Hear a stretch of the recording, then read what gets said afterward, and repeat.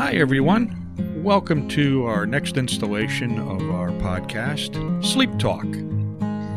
Today, we're going to talk about sleep cycles and why it's important for you to know what they are and how they affect your sleep. We're here at Royal Fox Studio in Shelton, Connecticut.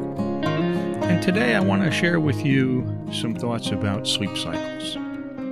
Sleep cycles are what our bodies go through when we fall asleep. And you might ask, how am I supposed to know what happens when I fall asleep? Well, my experience, and maybe yours, is that we know when we don't get a good night's sleep, and we also know when we get a great night's sleep. Typically, the next morning, we're up and ready to go with a great night's sleep. We perform better. We think better. If we don't get a good night's sleep, we feel blah. We don't feel like we're on our game. So knowing the various sleep cycles would help you, sort of diagnose what's going on with your sleep pattern. And I think that's important. So you might be able to change something in your sleep routine that helps you get a deeper sleep. And that's what we'll explain in terms of the sleep cycles. So there are several sleep cycles that our bodies and our brains go through each night. The various stages are defined by the various bodily functions and brain waves that happen. Now, in the first stage of sleep, our brain waves begin to slow, our muscles begin to relax, our breathing rate slows, and our heart rate stabilizes. This stage of sleep can be identified as the twilight zone.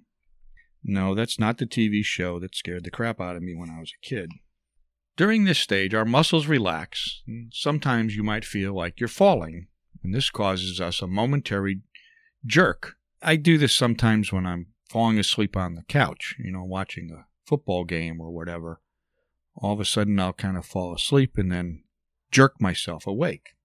This first cycle usually only lasts about 10 minutes.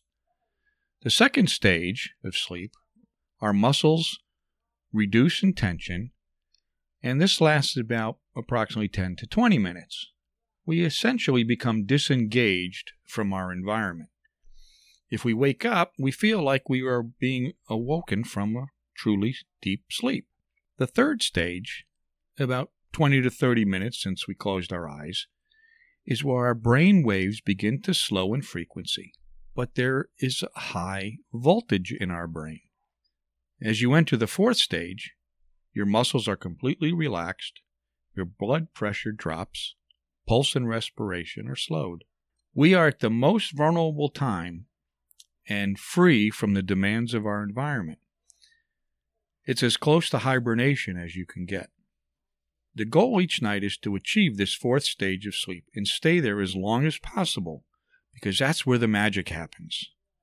This is where your body restoration begins. Blood flow to the muscles is increased and recovery takes place. High-performing athletes need to achieve this level to repair their bodies for the next event. Metabolic activity is at its lowest, and this gives us the opportunity for tissue growth and repair. For children, this stage of sleep is where the growth hormone stimulates growth and development. It's extremely important for children to achieve this deep stage 4 sleep. It's obvious that the slow wave stage 4 delta sleep, as it's called, is where our bodies restore energy and prepare us for peak performance for the next day. Relative to the issues we were experiencing today with COVID, stage 4 sleep fortifies our immune system and fights infections. I'm sure you've experienced a situation where you've become ill and all you want to do is sleep. That's your body's way of telling you that you need to sleep to fight off the infection. As you begin to go back through the various stages of sleep, your pulse, respiration, and blood pressure increase. Your body temperature rises, and in men, something else rises. Your eyes begin to dart back and forth as if scanning the room, and you have arrived back at stage 1 and are now in REM, or rapid eye movement sleep. This is where you experience your dreams. REM sleep plays a major role in facilitating memory storage and retention, organization and reorganization of your thoughts. Dr. Moss of Cornell University writes, "When we learn or experience something, certain neurons in our brain form specific connections with other neurons. This occurs through electrical stimulation of neural pathways and resultant changes in the neuron protein structures. These chains of neurons, called neural networks or memory traces, are spread throughout the brain and are the repositories of all that we know. They are the filing cabinets in which every memory is stored and from which every idea is drawn." So now that you know what the stages of sleep are and the activity that's going on in our bodies during sleep, it's important that we experience them all from stage 1 to stage 4 and back again to experience peak performance in the day ahead.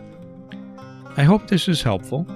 I hope in the future when you wake up, you might think, gee, what stage did I get to? I think you'll be surprised that you'll actually think that, gee, I think I got to stage 4 last night. That was great. I feel great. Time to take on the world. So on with this. Why did the man eat yeast and shoe polish before going to sleep? So he can rise and shine. Check us out on the web at customsleeptech.com. Until next time, I wish you all the best and sleep well.